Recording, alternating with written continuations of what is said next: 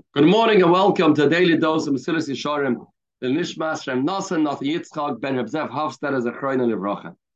Zog the Mesilas Yesharim, Hinei Di Barnu Ad Heino Ma Anvas HaMachshava. Until now, we focused on being humble in a person's mind. A person shouldn't think that he is a tzaddik, he is accomplished, he is doing well. No, a person should recognize and understand that he is unworthy. That's the first madrega of an Anav. Now we're going to discuss being humble in literal life, meaning in the oilam hamaisa, in actions, in what a person does. This will be divided into four portions. A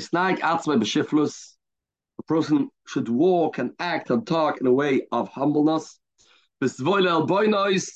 Makabel bushes, besnoy harabonos obrech benakavoid, run away from positions, bechilek kavod lakoil, and falsely giving honor to other people. Let's go through these four. A person should act in a humble manner. The way he talks, the way he walks, the way he sits,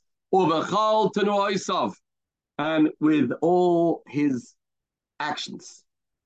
Number one, how a person is supposed to talk.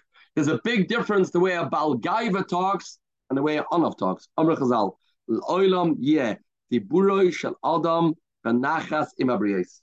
A person should always talk calmly, in a relaxed manner, with people. Mikre malehu, it's a pasuk in Keheles, divrei chachamim benachas nishmoin. The words of a chacham are said slowly, relaxed, with nachas. Sarech she'edvarav. The words of a person should be divrei kavod, lo divrei bezoyin. Try and compliment other people.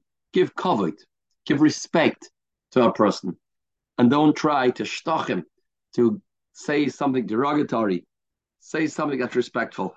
The pasuk says, "Bals l're'eu chasalev."